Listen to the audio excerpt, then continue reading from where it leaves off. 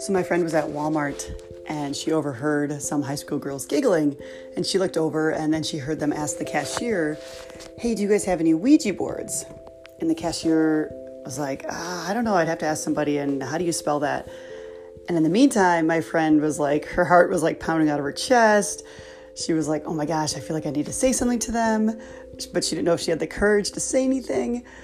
And she just finally said yes to the Holy Spirit, and she went over to them and she said, "Hey girls, I heard you guys talking about a Ouija board, but I just feel inspired to let you know that there's a lot of evil involved in the Ouija board, and you're just opening yourselves up to a lot of evil."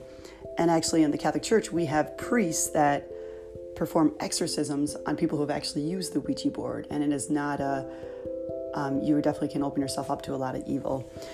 And then one of the girls was asking a lot of questions, and the other girl was kind of rolling her eyes, and she ended up just walking away. And later on, she was checking out, and she heard another boy come up to them and said, "Hey, did you guys get the Ouija board?"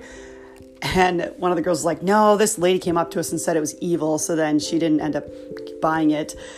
And my friend was like, I just felt this huge sense of relief. And I was just so proud of her that she said yes to the Holy Spirit and went up to those girls and just spoke truth to them.